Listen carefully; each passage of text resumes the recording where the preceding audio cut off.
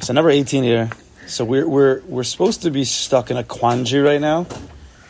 I mean, hopefully we're stuck in a quandary that the Zohar Kadosh tells us that every mitzvah that we do is a piece of advice, is getting one step closer to Dveikus B'Hashem. And we've learned many things about mitzvahs over the years. How mitzvahs are amazing, how mitzvahs are great, how mitzvahs make us better, how mitzvahs is Hashem's command and Simchas Shem mitzvah. We've heard a million things. The question is, like Rav Schwartz is asking us, do you feel closer to HaKadosh Baruch Hu? Are mitzvahs doing to you what they say that mitzvahs should do to you? Are you feeling connected? After hundreds and hundreds of thousands of acts of dveikus, according to the Zohar Kadosh, are you actually being dovek to the Bari Olam? And if you're not feeling that way, the question is, why? What's wrong? What are we doing wrong? Why are people excited to daven? If it's really dveikus, dveikus is something that we speak about. Definitely in this base medrash, it's such a concept that we speak about. In other places, they don't even speak about it, even though it's a mitzvah d'oraisa. But we speak about dveikus. It's a big word by us. And we yearn for such a thing. This is what the Baal Shem, all the Chassidim, they yearn for such a dveikus. And now we're told that every single mitzvah brings us to dveikus. So what's going on? What do we have to do to get this thing? Agav, yesterday after we learned, someone told me that he put on talis in a little bit of a better way because of what we learned yesterday. Just he was a little more conscious. Yeah. A little. You're a little more conscious? Yeah, it actually felt. It felt. Yeah. It felt. It's different. So I usually just... yeah. Number 18. How can you, yeah? After learning that, how can you not think about it before you play in talis? I mean, because we're human beings and you can easily not think about something that happened a second ago. Number 18, let us try to understand the issue. We have mentioned only one example, wrapping oneself in a talis. But we also learn Torah and fulfill numerous other mitzvahs. What is it that prevents us from feeling close to Hashem through these mitzvahs? Could you imagine actually doing a mitzvah and feeling close to Kadosh Baruch Hu? That would be pretty awesome. Perhaps we fulfill the external conditions of the mitzvah, but for many of us, they lack the inner essence and purpose, which is closeness to Hashem. So we're doing hundreds and thousands of mitzvahs. We're doing them. Lamaisa, we're doing them. But we're never tapping into the inner essence and the real purpose of every single mitzvah, which is closest to Hashem, Dveikus to Hashem. We need to clarify, how does one learn Torah and perform the mitzvahs in a way that will generate an inner sense of palpable closeness to Hashem? In my heart, I will build a sanctuary. Bilvavi Mishkan Evna. This sums up the responsibility of every Jew. The mitzvahs must bring him to a state where Hashem will be with him and dwell in his heart, and he will really sense it. I always love that, every year, Parshas Truma, and every person quotes it. The Torah says, what does the Kadosh Baruch Hu say? What does the Kadosh Baruch Hu tell Moshe Rabbeinu? V'asu li mikdash v'shachanti b'socham. Build for me a mikdash, and I will dwell amongst them. Everybody asks, it's a famous Torah. I think it's from the Al-Shich. It should say, I will dwell amongst it, b'socho. What's b'socham, amongst them? So they say, every Jew builds a mikdash in their heart, and I will dwell amongst every single Jew. That's what a Kadosh Baruch Hu says. Beautiful, it's the most beautiful part of all time. So then I go to a person and I say, no, how's your mikdash? Do you feel a Kadosh Baruch Hu inside of you? It's the most famous Dvar Torah. One of the most famous Dvar Torah of Kol Torah Kul. Hands down. Just quoted every year. No? So how's your mikdash? Where is your mikdash? How do you do that thing? How do you make a mikdash? What is that? So classically, what will you get? I'm Torah. First of all, it doesn't work for all the girls. And it doesn't work for the guys. Where is the mikdash? What are you building? Lamais, what are you doing? Tell me. It's very nice. What are you doing? I have a question. I'm not taking questions. 19, not yet. Something bothered me. I listened yesterday. Why is it so... If this is like the point, why is it so difficult and so rare? I mean, if exactly.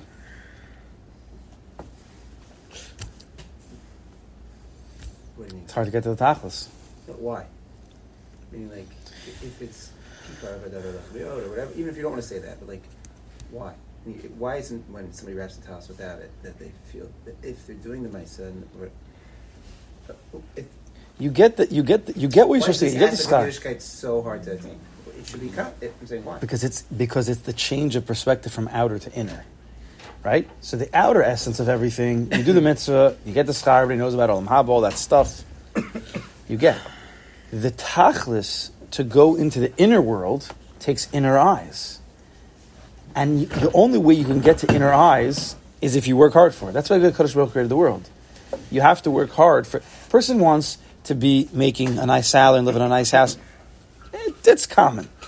But you want to be the guy. That's Mashron Charter. That's the way it works. When you want to get to the next level, level 1, common. You have to work a little bit. Most people can get to level 1. But when it comes to level 2, level 3, that's just the way Kadosh Baruch Hu created the whole world and everything. You want to be a professional sports player. To be a guy who plays in a high school basketball team, to be on a you could do it. But to be elite, you have to put in double, triple work. So it's with like in Ruchnias also. We have many people who are sitting and learning, but not everybody's the rabbi, the community, the Rosh Hashiva.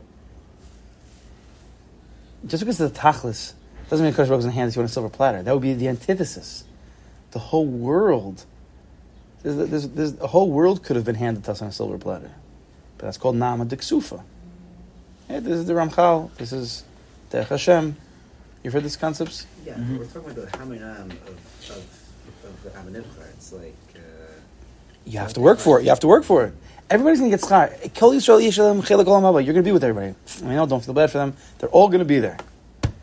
But they're all not going to be here now. You have to work for that. It's like anything in life.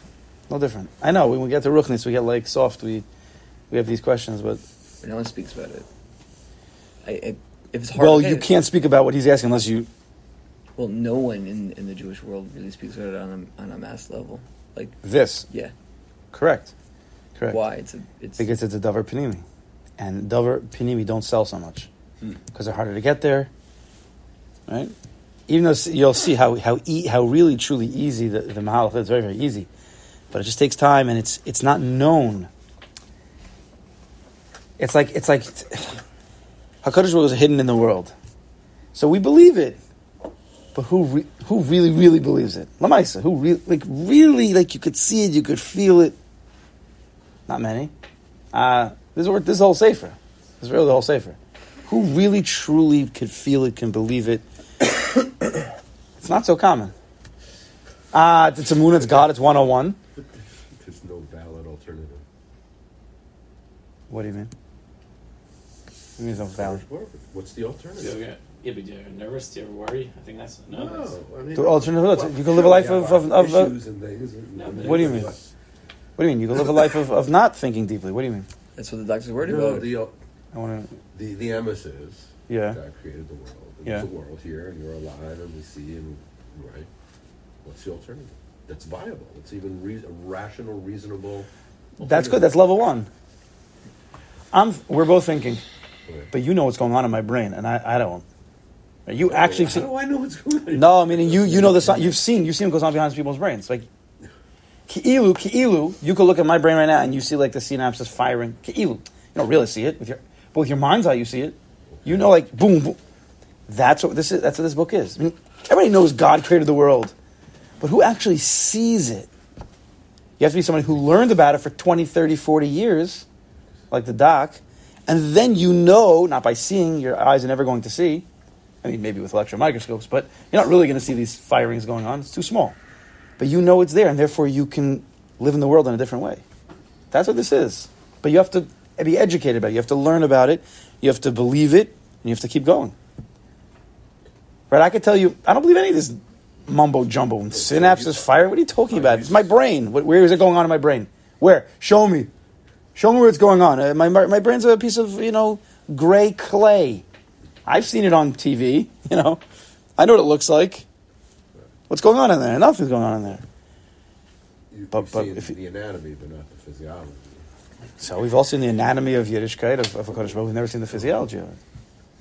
What's the difference between knowing and believing? Everything. Everything. I guess I'm missing that. Knowing and believing are two totally, those are like, Knowing they work together, but they're not together. One level leads to the next. You believe, and then you know it. When you believe something again and again and again, eventually you know it to be true. It's like how a kid learns. But if you believe it, then it's part of your knowledge base. No? Yeah, but there's different layers of how it can get concretized. Using different definitions of the word know. So, it's like knowing something deeply and just like knowing something. So, I mean, I'm not sure. I'm grappling with it, so I apologize. Is it not going to mean how you'll react? Or how Where are we now? Like, where do we go? Where are we holding? Well, you were saying, there's different steps, and, knowing and believing, and I'm trying to understand. Oh, that was today? That was the other day. What he's talking about, though, you take away Bechira. If I put a talis on, and all of a sudden I became electrically connected. Oh, you're giving Chaim answer, Chaim. And Chaim, Morty's answering you. He's giving me the If you answer. just put your talis on, all of a sudden you're like, wow, I see the gates. It would just take all the Bechira. There would be no Bechira. There would be no challenge. It's an answer.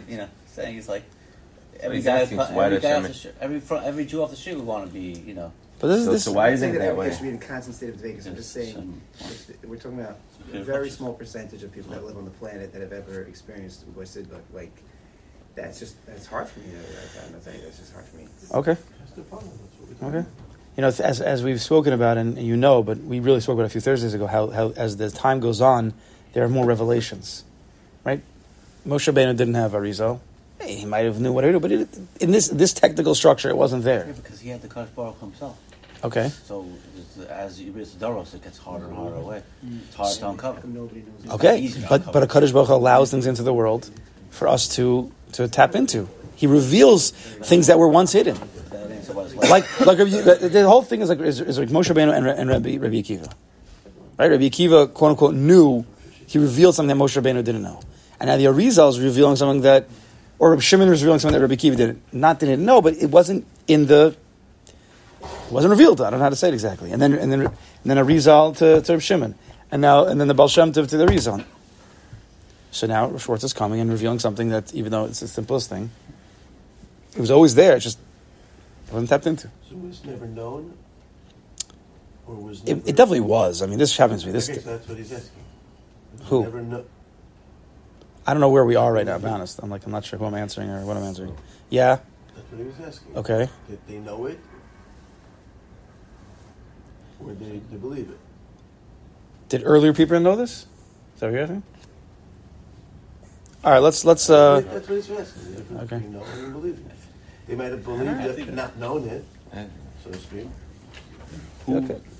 Moshe Rabbeinu knew HaKadosh Baruch Hu in a way that none of us know him, right? Mhm. But we all believe in him. We all believe in him. We believe in HaKadosh Baruch Hu. That's why Correct. we're here. Right. He was the head of the Dor The Deya. difference between knowing and believing. So we're good. We're confused today. We're good. We're very confused today. Hello. Okay. All right. Let's continue this tomorrow. It is. It happens to be. It is exactly part of the journey. Only the strong ones can go through the confusion and come out. I feel like if you're never confused, if you never have any problems, you're not going to come out with anything new. You'll just be the same guy again. Groundhog Day. Not like I'm putting on a pair of Google Glass or something like that, and all of a sudden everything comes revealed to you. It's not, that's not